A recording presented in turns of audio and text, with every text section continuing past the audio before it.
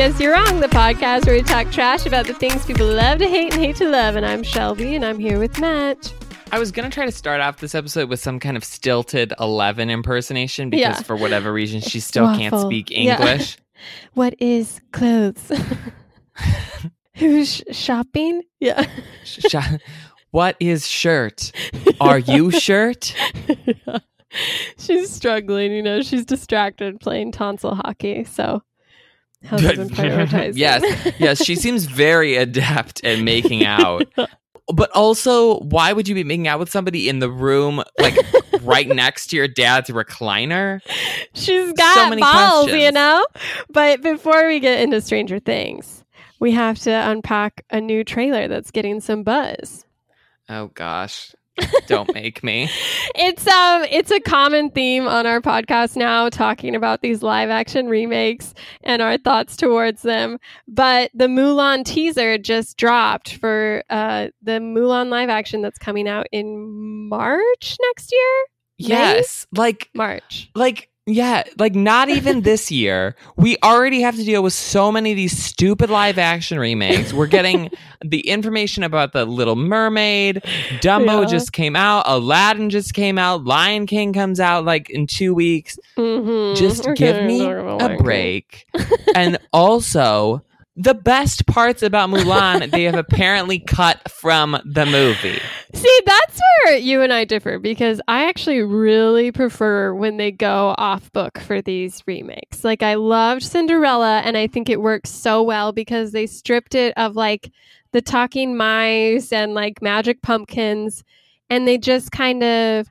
Actually, I think there might have been a magic pumpkin now that I'm saying There that. had to have been a magic pumpkin. That's the whole point of Cinderella. But it was just more human, and it wasn't a musical, and it was great. And so this one actually really excited me because it's just a story about a kick-ass woman who goes to fight some soldiers in an awesome outfit. And I don't know. I was more on board with this one for sure. I feel like I really like Mulan as a comedy. Oh yeah. That is I think the most successful part of it is that it's so funny. I mean, it's also a great action story, but it's just so funny. And this looks like a very non-funny movie. Right. Yeah. I mean, I think they're playing it more true to the original story and the original source.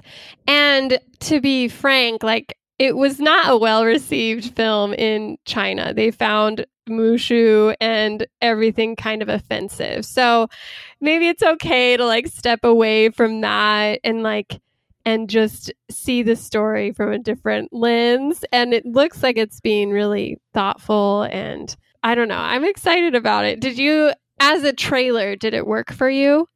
Regardless of your feelings for live action?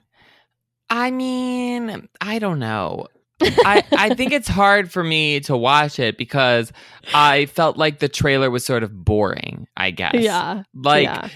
Knowing that the plot line is, this girl dresses up like a guy, goes to work. But then a lot of the scenes in the trailer, she was very clearly a girl in the fight scene. So I wasn't even sure how much that plot line was going to come in, or if she's just a girl who signs up to go to war. No, that's just the ending. That's just a future know. shot of the badass. I love Mulan. That's my problem. Well, then why were they showing that in the trailer? I think it was don't understand what they're trying to sell us. Button. It's to get those, to get people like me who you can hear the strains of the original score, and then she says that famous line that I forgot.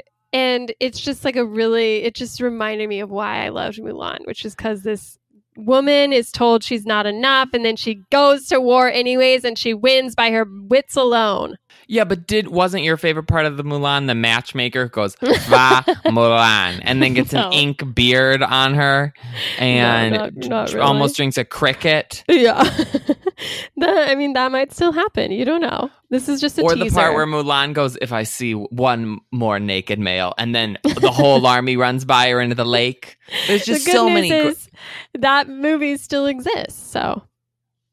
You can enjoy it. Shelby, you know what? I don't like it when you do this to me. You like have your cake and eat it too. You come out and you're so anti these movies, and then just when I expect to like really get riled up with you, you're like, no, what are you talking about? Why would you be upset about this? This makes perfect sense. This is the best movie that's ever been. I know. It's like, am I being gaslit right now?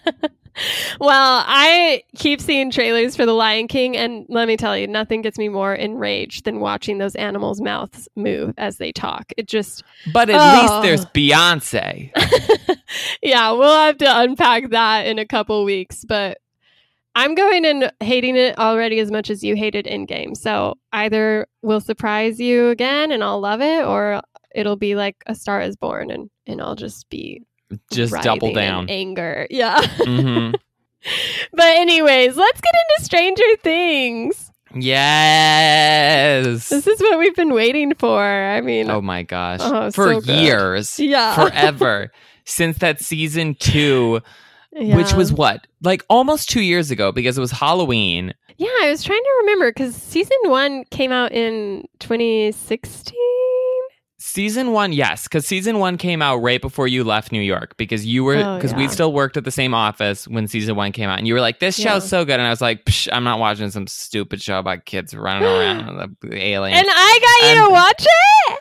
No, and then another friend who I trust more got me to watch it, and so then I watched it, but I don't think I watched it till the next summer. And was super into it, and then the second season came out that fall, and I was obsessed with that as well, which I think is just as strong as the first season. And then I was like, okay, when's season number 3? Like, it's got to be coming here shortly. Yeah. But no, they took their sweet old time with this bad boy. Yeah, and it became obvious because it was a much higher budget than the past 2, and there were a lot of visual effects that I'm sure just took time, So it makes sense. Yeah, I mean, I guess so, but still, I mean, it was well worth the wait. It was I thought it was a fantastic, just spoilers right now. I thought it was a fantastic season. I'm not going to be able to, be like, did he like it? Didn't he like it? Like, no. Yeah, I think that's a good way to start, is just leveling expectations. So the first season, it happens in 1983 in November. It follows the missing Will, and the friends are trying to find him. They find 11, whatever. Second season is in Halloween of 84.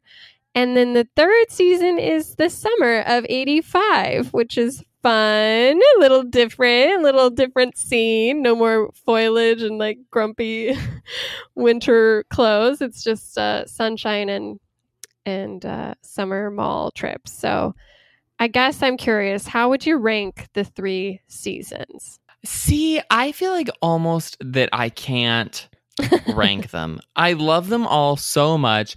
And I was thinking about this because basically all 3 seasons follow the same trajectory, where it's everybody's like, weird things are going on. I wonder what it can be. Meanwhile, there's like nefarious activity. And then eventually it gets to a boiling point where 11 and her supernatural powers have to take on a weird alien. And that's sort of like what all 3 seasons are. And despite the fact that it doesn't appear to really be going anywhere different than that, I have loved all 3 seasons. I think because of all of the character development, and that the characters are so interesting, and there's so many of them that I am just in love with. And when you watch it, when it's usually like on a show like Game of Thrones or something that has an ensemble cast, there's a couple characters that I really like, and then you switch back to groups where it's like, okay, I don't really care about any of these people, whatever. Yeah. But with Stranger Things, there's so many people that I like that whenever it switches to a different group, I'm still invested in it. And so I really can't rank the 3 seasons, other than I will say that one episode in season 2 where it's just 11 and her weird people. Yeah. That was bad. But the rest of it, all good. Yeah. Did you have a ranking? It's hard, like you said. I mean, so Rotten Tomatoes, like season 1 has 96, season 2 94, and season 3 has 89, which I thought was surprisingly low. I mean, it's still an amazing score, but I was thinking about it because it feels like every time I watch a season, I'm like, oh yeah, that's my favorite. Like, it just builds in such a unique and interesting way. And so I've been thinking a lot about the question, and I think if I had to, and this is so hard because then I was reading like reviews on season 3 and some people were like, oh, it starts off too slow, but then picks up. Or they were like, oh, it's so good in the beginning, but then it fizzles. And they're like, oh, it's so much better than 1. Oh, it's so much better than 2. And it's like everyone is just like reacting to it so differently. But I would say, oh man, actually, I just changed it again in my mind because I just rewatched season 2 in advance of this and I loved it. And I skipped episode 7, which I think really helped. So, yes. But then season 1 is like the original and they're so baby and Dustin has his little teeth and it's just like, oh, so cute. So I don't know. Maybe by the end of this episode I'll have it. Is season 1 I think season 1 might be like, if I had to, I think I'd put season 1 as my least favorite because it doesn't have Will. Steve really isn't in his like real form, and it doesn't have Max. And all 3 of them are great in the second season. But then season 3 has all of them plus Robin, who I really like, and Erica is a bigger character. And I think that season 3 has the least 11, and she's probably my least favorite character. So I don't know. It's tough. Yeah. Oh, there's just good and bad to all of it. But I mean, to get into the backstory of the series itself, this is created by the Duffer Brothers, who are basically nobodies. Like they had a few different credits. Like they wrote for one of this like TV show, and they were sort of like taken under the wing of M. Night Shyamalan. So it's a miracle they came out unscathed. Run. Yeah. But they were like, we have this idea for this show. And he was like, oh yeah, you've got to do this. And they pitched it like across the board to tons of network television networks, and it got rejected because they thought like, oh, the children aren't a good angle. You should have it just follow Hopper's investigation. And it's like further proof that execs don't know anything that they're talking about. Yeah. But they finally got on board with Netflix, who agreed to do this 8-hour sort of sci-fi epic in the same genre as like Stephen King, and just kind of exploring like the Steven Spielberg angle of stuff. And it was originally supposed to be set in like Long Island. It was called Montauk. Yeah. And they were going to, have it be more about that and like time travel and missing people and stuff. But instead, they ended up moving it to Indiana, to an unknown town. And then they called it Stranger Things. And one thing that I find very interesting and vindicating is, do you know who the like big name producer on Stranger Things is? Oh, no, I don't. It's Sean Levy, who is great. And do you know what movie he directed? No. Some would say the greatest teen movie of all time. Okay. Starring Frankie Muniz and Amanda Bynes, Big Fat Liar. The director of Big Fat Liar is like the lead producer of Stranger Things, which makes total sense of why this show is so good. Yeah, totally. Clearly, he knows what he's doing. So, yes, so maybe we'll get an Amanda Bynes feature next season. Oh my gosh! We'll we could get a Frankie Muniz. That's 100% doable because they love going back. I know, and if we get back to like a 90s at some point, oh yeah. It'll be like having Winona Ryder, it'll be like, yes, she is to the 80s what he is, I guess, to the 90s, probably more the 2000s. Probably, yeah, early 2000s. Well, whatever. But we'll bring him back anyways. It's exciting because the Duffer Brothers are very insistent that they want a character-driven show where story comes sort of second. So they've done a really good job of establishing these people, and all the characters, the main characters, were cast before most of season 1 was written. So characters like Steve and Dustin were able to kind of influence how their character would be written. And so it all feels a little more natural than maybe it would have or could have. And like, it's been fun to kind of see these characters grow, because often as you go on in seasons, it just starts to feel like it's regurgitating the same personality traits, the same lessons. No one's really changing because that would change the dynamic. But here they really embrace change. And I think that's what's so exciting about it. Well, what's really interesting is that most series, I think the characters stay very similar and the plots change a lot. Yeah. And in this series, the plot really hasn't changed that much, but the characters develop each season. And really, the first 3 or 4 episodes of most of these seasons are predominantly character development. There's not that much happening in the first episode of this season. It's, you're meeting up with all these characters, you're establishing them again, but really it's not until you get to like episode 4 that it starts being really plotty. And the first bunch have lots of, just conversation scenes. And really, even once you get to episode 7 and 8, which in a traditional TV show would be all action, you still get these scenes where like Steve and Robert are in the bathroom having this long conversation in the midst of all of this drama. And I think that those scenes are even stronger than a lot of the plot stuff. I mean, obviously their monsters are terrifying, and they do a really good job of sort of like setting up small unsettling things in the early episodes so that they can like develop into bigger things as you go on. But it's so much more focused on these people and their relationships than it is on the plot, to the point where I feel like I would gladly watch a season 4 of Stranger Things that's like Breakfast Club themed and just there is no danger whatsoever. It's just all of them like kind of figuring out themselves as people. Well, and that's what's interesting about this season is it kind of broke the group up a little bit, and it became like it's a big cast, and when you have a big cast who's always together, someone gets lost in the shuffle. So instead, they really kind of split it into factions a little bit and had the story happening from various different angles that didn't really come together until at least past the midpoint of the season. And so I mean, some of the characters didn't even know what the other characters were doing until the finale of like the episode 6, 7, 8 or whatever.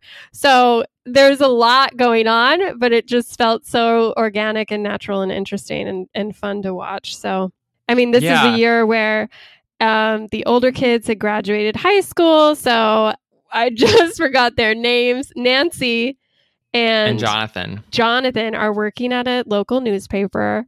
You have Steve, who's slinging ice cream with the new girl, Robin, at the mall. Which, is that a phrase, slinging ice cream? They said it a million times in this series, and I'm like, I have never heard slinging ice cream as a phrase used by anyone.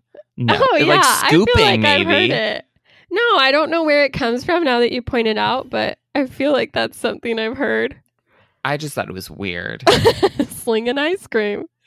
Well, it's a real thing, obviously, because they said it, and this is factual. It's the 80s. Well, I wondered if it was like 80s slang that, people smartened up in the last 40 years and were like, you know what, we're going to just call it scooping because you're using a scoop. Yeah, that's a good point. Something to consider. We'll unpack the etymology on our socials. Yes. But so those were the 3 older kids, and then you obviously have Will and Mike and Dustin, and this is entertaining. I honestly can't even remember. I'm so bad with names. Lucas! There's Lucas. There's Max. Yeah. There's 11. I remember the girls, obviously. Hello. That's sexism. Reverse sexism. And forgetting Lucas, that's racism as well. Oh, so now you're right. I'm sorry. My apologies. Okay, but the point is the 4 best friends are all growing up. Mike is dating 11. They're making out like there's no tomorrow. And Max and Lucas are still dating, sort of on and off in a impassioned way. Are they though? Because there's really they're already broken up by the beginning. I guess at the end they're sort of like they're holding hands or something at one scene, but there's no real. I thought they both sort of just like the way Max would talk about it is just like, oh yeah, you break up and then you get back together, Yeah, they seemed much less into it than 11 and Mike. Yeah, still cute, still funny. And Dustin had been gone for a summer camp where he met his girlfriend Susie that no one believed existed. Yeah, there's just so much fun stuff happening. So just to say now that we're going like full spoilers from the get-go, And there really is two plot lines going on here. There's the Russians in the mall plot line, and there is the evil giant alien Mind Flayer. Yes, Mind Flayer made up of the body parts of dead humans and rats that's attacking the town. Well, I gave a spoiler alert, Shelby. That's why I said it. But then within those two groups, we're focusing on factions.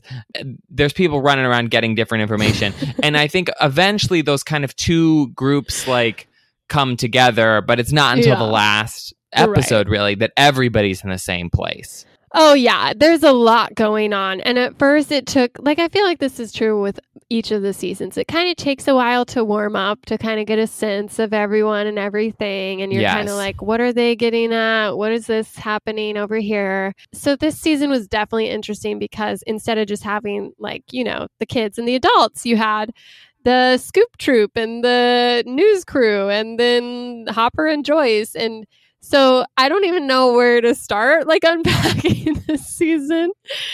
Yeah.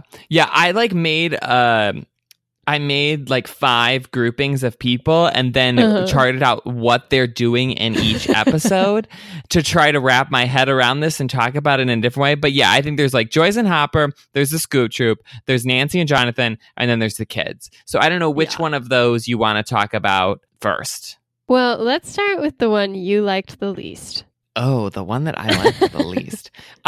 Let's start with Nancy and Jonathan, which has to be everybody's least favorite. Yeah, I think they're the two worst characters. They're necessary characters for the first season because they're the two people who are closest to the people who disappear, where Jonathan's brother Will disappears and Nancy's best friend Barb disappears. Yeah. But then it felt like in season 2 they were really struggling to figure out what to do with them. They go away to that doomsday prepper's house and they fall in love, but it's sort of just a weird thing.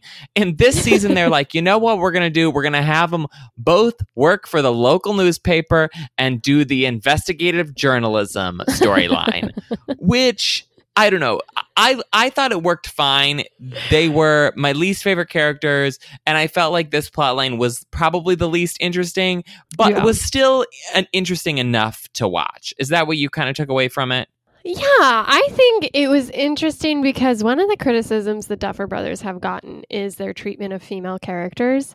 So watching this season was actually really enlightening in how they were able to take feedback and actually make interesting changes, because this whole group, it all becomes about Nancy dealing with this boys club at the newspaper and wanting to prove herself and never being given a chance and always being called Nancy Drew and dealing with these sexist, misogynistic dudes who just look at her as the coffee girl.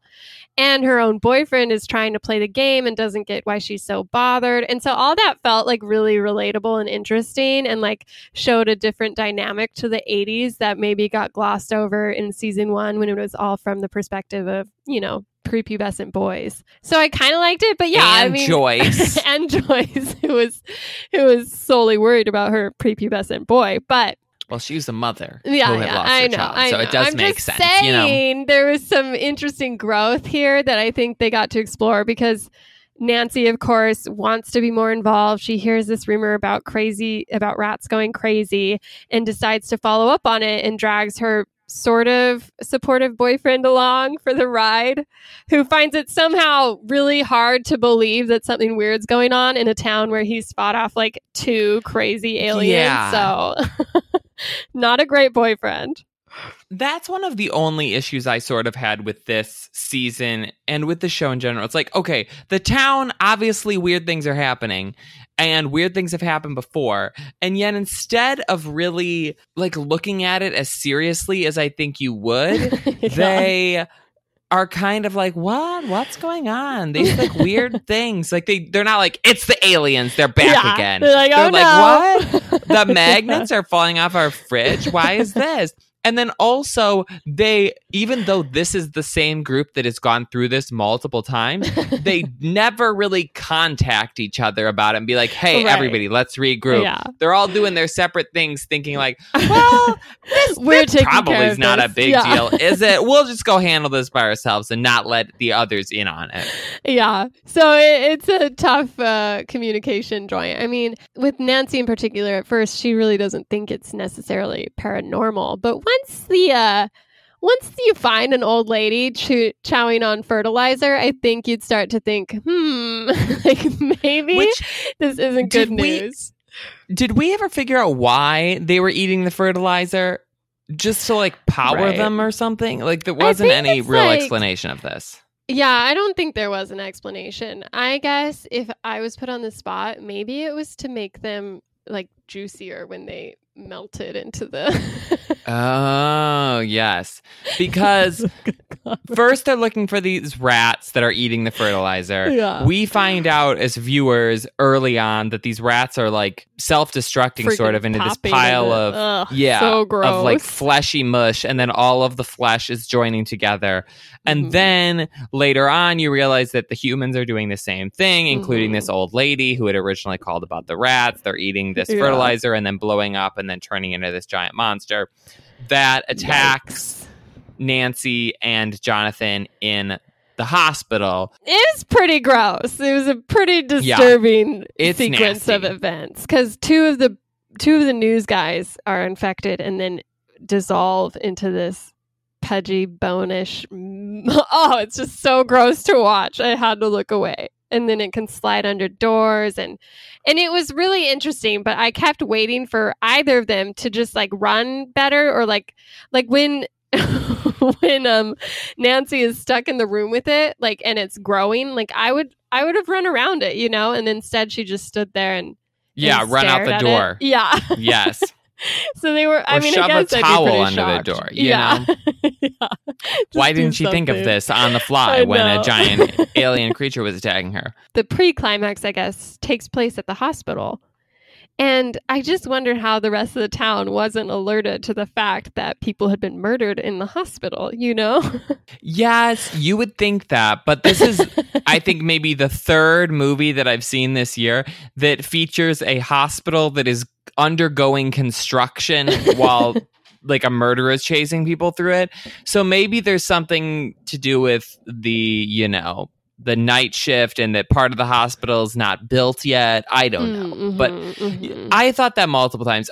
I also had that thought when people were like running through the fairgrounds with guns in the Hopper and Joyce plot line. Right. Which, I don't know. Do you want to move on to that then, I guess? Yeah, and discuss? Let's get into that one. So Hopper's another guy who's in delusion about the fact that they live in a town where things go pretty bad pretty regularly. And honestly, I thought this had been more of a time jump, but realizing it was only half a year, like he should have been way more on alert than he was, you know? Well, he's basically an alcoholic who is trying to get in Joyce's pants, which isn't really working. And Joyce, like she always is fixated on some kind of tiny, weird abnormality that then turns out to be the precursor of a giant, crazy supernatural attack. Right. She realizes that these magnets keep falling off of her fridge. And while Hopper is just trying to go on a date with her, she is going around town talking with the science teacher and consulting people about like electromagnetic forces, and is able to put together that there must be some kind of giant machine that is causing all of this. And so they stumble upon this Russian, laboratory organization that's basically trying to access. There's like a story with the Upside Down. With the mayor of the town who's being blackmailed or paid off to like sell certain properties to this like secret group. Who cares? And the guy looks like a Terminator, and so there was like a lot of like politics going on in their storyline, I guess, because eventually they do find this lab and they kidnap one of the scientists, who's this Russian scientist. And did you like him? He's a new character. Yeah, I thought he was fine. When he spoiler alert, dies in the 7th episode. And everyone was like, oh my gosh, Alexine dying. He was so sweet. I was like, he was in 3 episodes of the show and also like not, I don't know. Right. I didn't find him that likable. He didn't even speak English. He just ate a Slurpee in a fun way or something. Yeah, I think it was weird how it got sort of a cult following. It's almost like they wanted to make it like Barb again, where it's like, yes. He didn't seem that important to me. And it was sad when he died because it was like it was a cool way they did it. And like, they definitely like humanized him in an interesting way. But yeah, I didn't feel the same pull that most of social media seems to. And I guess the main point is he gave them the information about how to destroy the machine. And so the adults know now that there's a machine that's opening the upside down gate. And so they have this goal to go to the Russian base and turn it off. And so that's kind of where the adults leave off. But then obviously there are the children to contend with. So let's talk about the usual crew, the 11 and all of her buddy buds. Yes. So Dustin is split off with the other group, but Will and Lucas and Mike and 11 and Max are sort of a separate crew. There's a couple episodes early on where Max and 11 have like broken up with Lucas and Mike, and so there's separate plot lines, but they are sort of the other half of the Jonathan and Nancy like supernatural plot where they realize 11 realizes that there's something going on with Billy just based on the fact that she can go into that dark space and see what other people are doing, even though they don't know she's there.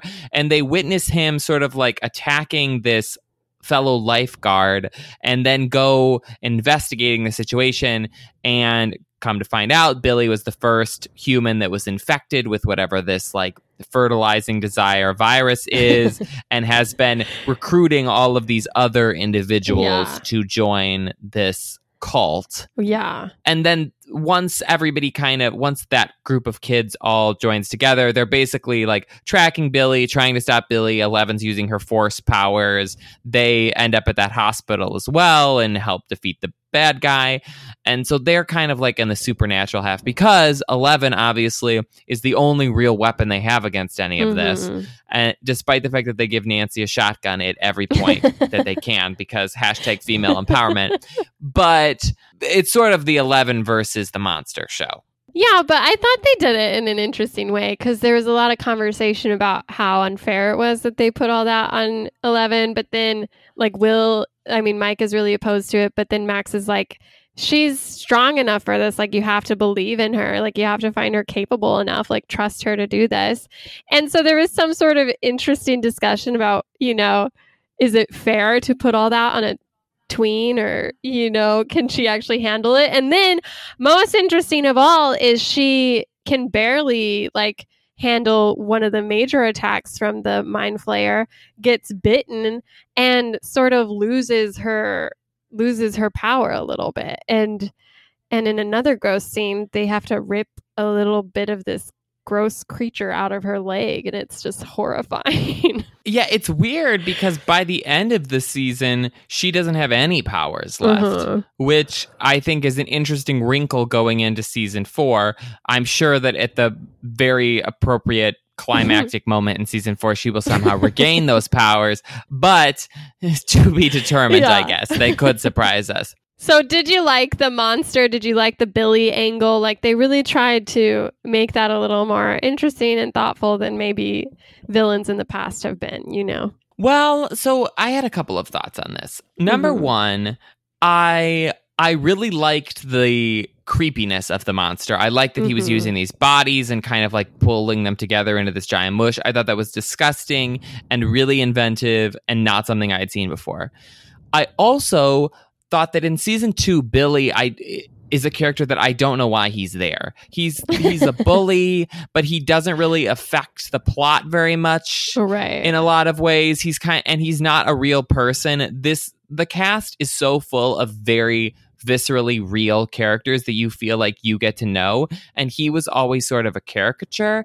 So I like what they did with him in this season by just making him into this kind of like host for this for the Mind Flayer. Right. And at some point I saw on Twitter or somewhere else that someone was saying, oh, the reason why they put him in season 2 was to set up this arc in season 3. And I thought, oh, that makes a lot of sense. But then I didn't love the weird part where 11 could see his past and then kind of like calls his past out in the last moments and he sacrifices himself. I was like, we don't need this. This is weird. Like, we didn't care about him in season 2. We don't really care about him in season 3. Like, I don't need this like resolution arc to him of redeeming storyline. It's not like he was a good guy who became a bad guy and then becomes a good guy again. Well, he was just always a crap person. No, he wasn't. Like, that's the point, is that he was had a child love and he was trying to be good, and then he just got destroyed by the darkness of his dad and like the loss of his mother, and he just became this sad, broken, angry vessel. And it's like she reminded him of his humanity, you know? And then he was like, I have to save these people. Like, you know, I can't like let this evil permeate. I liked that they gave him a little more characterization and growth than he would have gotten as just a monster. I found it very unnecessary, and I also found it weird that it was between 11 and him, and that it really happened within like the last couple episodes. I think if you want to give him that moment, give it to him and Max, who's his sister, and have some kind of relationship thing there that changes him. I don't think that we need 11 to see his mom on a beach in a fairly uneventful scene. Like, did she die? That like, what was... I don't know. No, she left them. He was abandoned to the darkness of his father. And then he had to move and he lost everything he loved, you know? Poor Billy. But whatever. I will say it was sort of an interesting, like in the moment, I loved the show. I really did. I think it's so good. It still is. But like thinking about it more, it is sort of like, what was the Mind Flayer's goal? Like there was that whole conversation where through Billy he was taunting 11 and was like, you invited us, now you have to let us stay, I know where you are, I'm gonna come destroy you. Like, was he angry at 11, grateful? Like, is his sole purpose to kill 11? Is he trying to become, like, I don't know. I just kind of felt like that was sort of lacking logic for me, because like with the Demogorgon, it just seems like an animal who's just eating things it sees. Whereas this tried to say it had a mission, but I wasn't clear on what that mission was. I think the mission was to take over, to break through from the upside down to the, I don't know, right side up, whatever the real world is, and to take over that. And so 11 stops it from doing that in season 2 by shutting the gate, and it leaves a little portion of himself behind.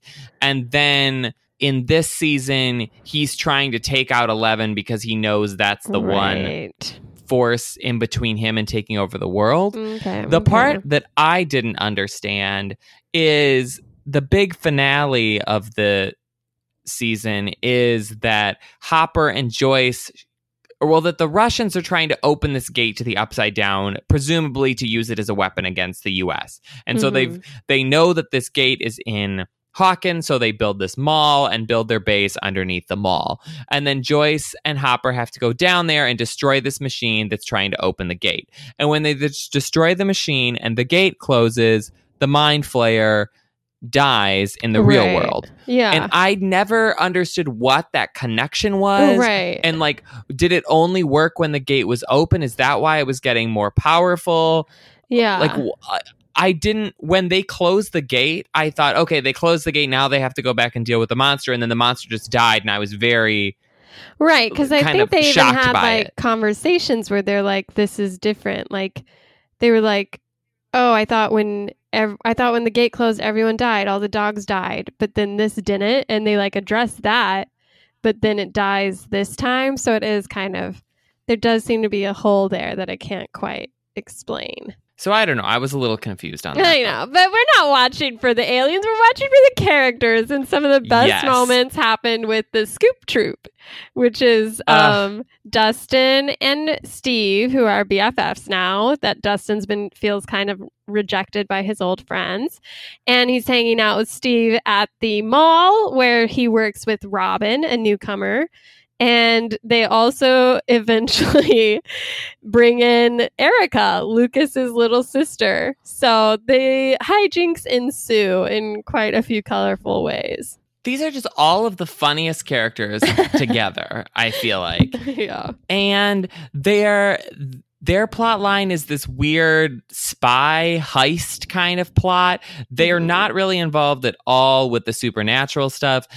Dustin just hears this Russian communication over his radio, and then they're trying to translate it, and they realize there's this base under the mall, and they go down there and break in, and then there's an interrogation plot line. But it's just so funny. And because I think the characters in this group, there's not as much action necessarily. Right. It really lends itself to all of them getting to know each other and just have these very fun one-on-one scenes with each other where they're talking about themselves and what they're going through. And I was just, whenever it switched back to this group, I was fully invested. Yeah, because I mean, first of all, Dustin and Steve is the bromance that just gives life to everything it touches. But then Robin is kind of snarky and clever and quick-witted and is always making fun of Steve. There's this whole angle that Robin and Steve should date, and they kind of eventually get broken off even further, where Dustin and Erica escape long enough to kind of figure out a plan. Robin and Steve are interrogated by the Russians and kind of get pumped full of these drugs that make them a little loosey-goosey. And so they end up hiding in this movie theater in the mall, and the drug-addled teenagers are in a bathroom laughing and trying to talk about life, and Dustin is giving his sage advice to Erica, who thinks everyone's nerds and is secretly revealed that she has some nerdy qualities too. And so they're each given these really human moments to kind of like talk to each other and make real progress, but also in such a funny, fresh way. And something that I think can either sink or swim. I don't know. Sink or raise. What's the phrase of a TV show? Is the new characters, because as the show goes on, obviously they want to add in new characters. Sometimes that works really well and bolsters the whole cast. Sometimes you get duds. And really 2 seasons in a row now, I feel like they have done a fantastic job of adding new people. In season 2, they have Max and also Bob, Sean Astin's character, who dies. And then I know, R.I.P. And then in season 3, we get Robin, who is such a joy and so much fun to see her interactions with Dustin and with Erica, but mostly with Steve. And there's sort of this romance plotline where you think that she is maybe Steve's new love interest, only to find out in this fantastically written bathroom scene where Steve kind of confesses that he's in love with her, and she tells him that she's a lesbian. And it's just such a great scene for the two of them as characters. And then they kind of like the way that Steve reacts to it, where you can tell he's sort of heartbroken, but he's also trying to like cover it up by being funny. And that then there's this like friendship that's, and it's just so sweet. It was really good. I felt like that was the high moment of the entire series or season for me. It was such a good scene, just the way it was shot, where they're in the 2 separate stalls and then he crawls under and they're sitting. It was just so good. And it is those like human moments that really just like prove that it's a show that's like really well thought out and really well written. And again, it shows that the Duffer Brothers really took everything that was said about season 1, season 2, and built on it. Because in season 2, everyone was like, OMG, Erica is so funny. We need more Erica. And so they're like, okay, we'll throw her into this like major plot line where she'll be present in every single episode.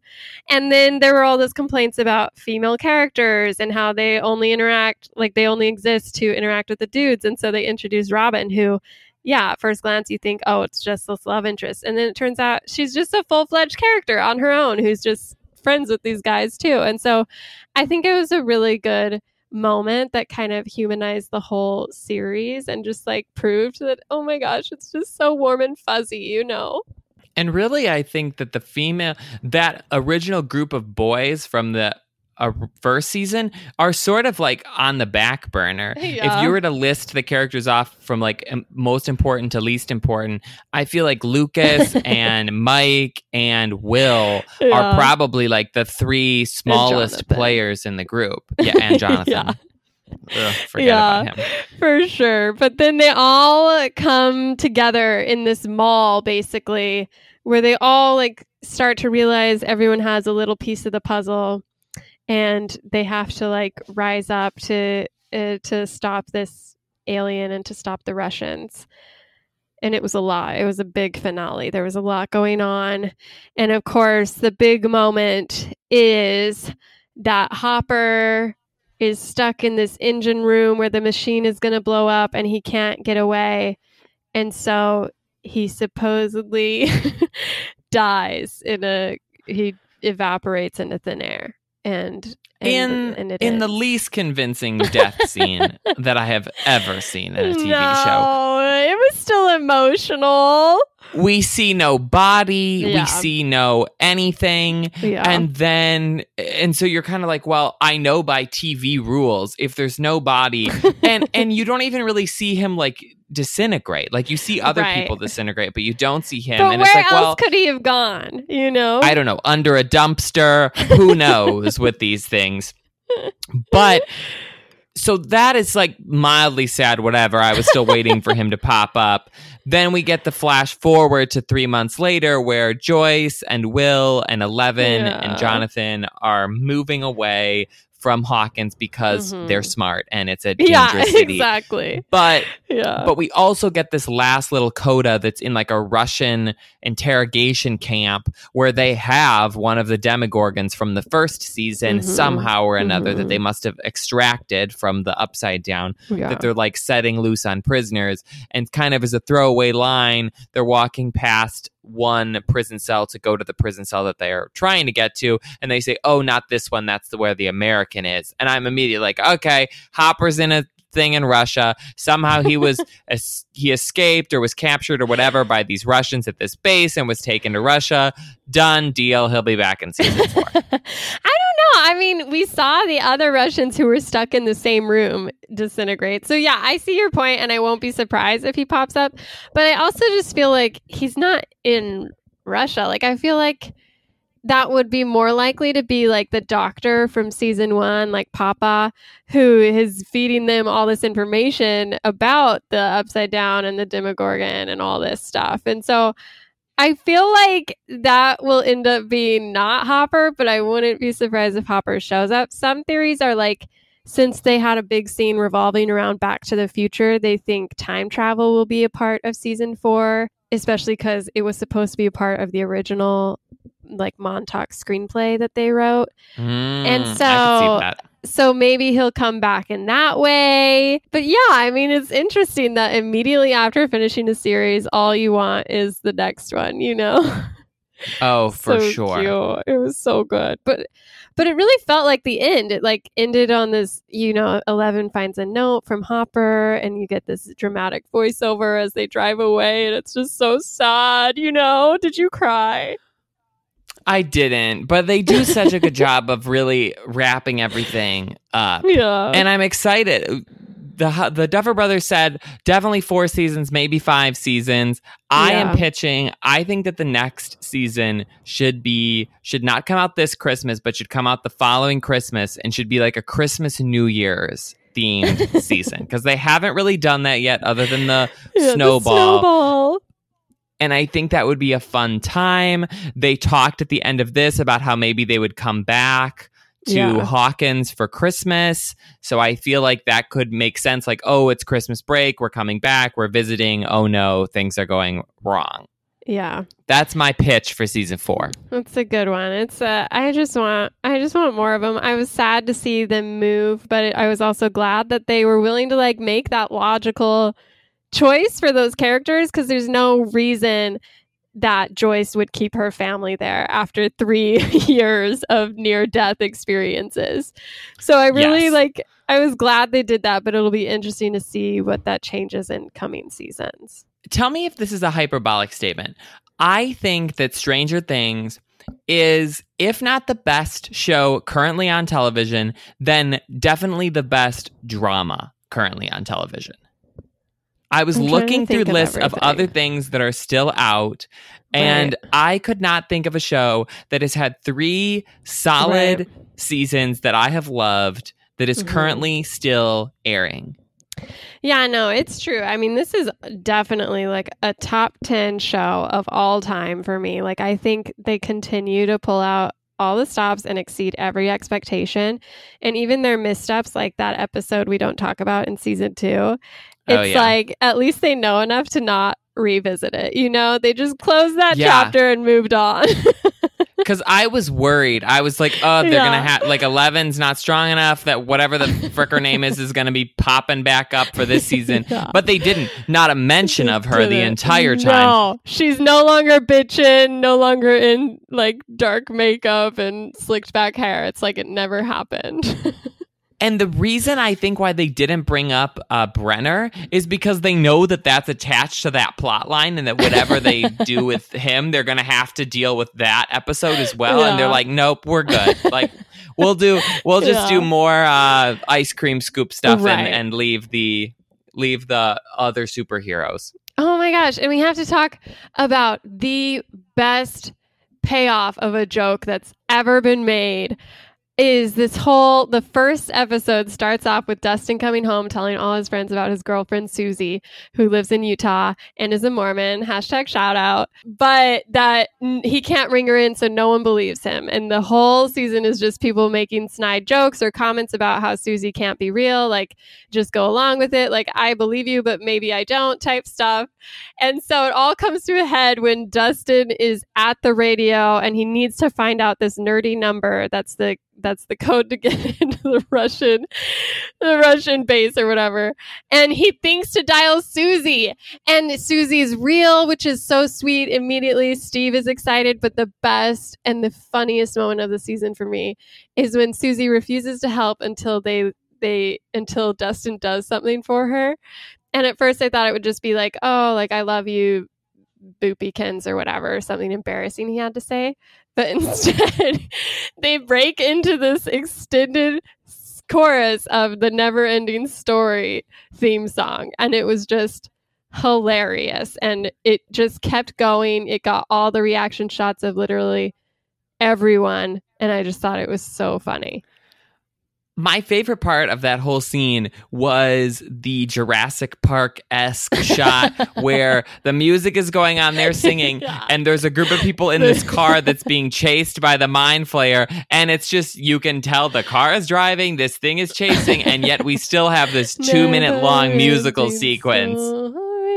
I know. It was so funny. Everyone's reactions, like Hopper is just like staring at Joyce with this like WTF look, and everyone's like cringing in embarrassment, and it's just going on, and you just keep thinking it'll end, but they really dedicate themselves to the gag. It was so funny. Rob was originally supposed to be on this podcast, and I think the reason why he chickened out was because he was worried that you were going to make him sing it on air. Yeah, that's our new way we say I love you, is we just start breaking into song of the Never Ending Story theme. Oh my gosh, JK. That's so sweet. I know, it's just sickening. But all in all, I think that just speaks to what works, and it's the characters, and we could say that all day long, because I just think it is one of the best shows because it's not playing into anyone's expectations. It's really just rooted in these characters that are so fun to explore this like 80s vibe with. For sure. A classic show with classic characters. I have winners and losers. Do you want to do those? Or are you in a hurry? Do you want to go watch The Bachelor? I'm in a hurry. Is that okay? Yes. No, that's fine. I wrote really good winners and losers, everybody, but Shelby has to go to The Bachelor, so whatever. I know. Okay, well, you just type them up and we'll put them on our Twitter account after the episode airs. Okay. Sounds like a plan. Well, have fun watching the hometown dates. I hope it's worth it. I'll keep you posted. I know. But you can always follow us on Twitter, Instagram, Facebook at PS You're Wrong. Remember to leave us a review so we hit that 50 on iTunes. And we will be back next week where Shelby and I will be bringing to you our top 10 movies each so far this year. So we're halfway through the year. We've seen a bunch of movies. What are the top 10 things that you should be watching? Yes. I'm nervous for what you're going to pick, Shelby. I was looking at my list and I was like, she's going to pick some stinkers. Okay. You've already verbalized that Isn't It Romantic is in your top 10. So like, let's just go in knowing that. So that's a good movie, and anyone who saw it knows that. Well, we'll have something to talk about. We'll see you guys next week where you can see my great top 10 list, Shelby's bad top 10 list. And until then, bye, everybody.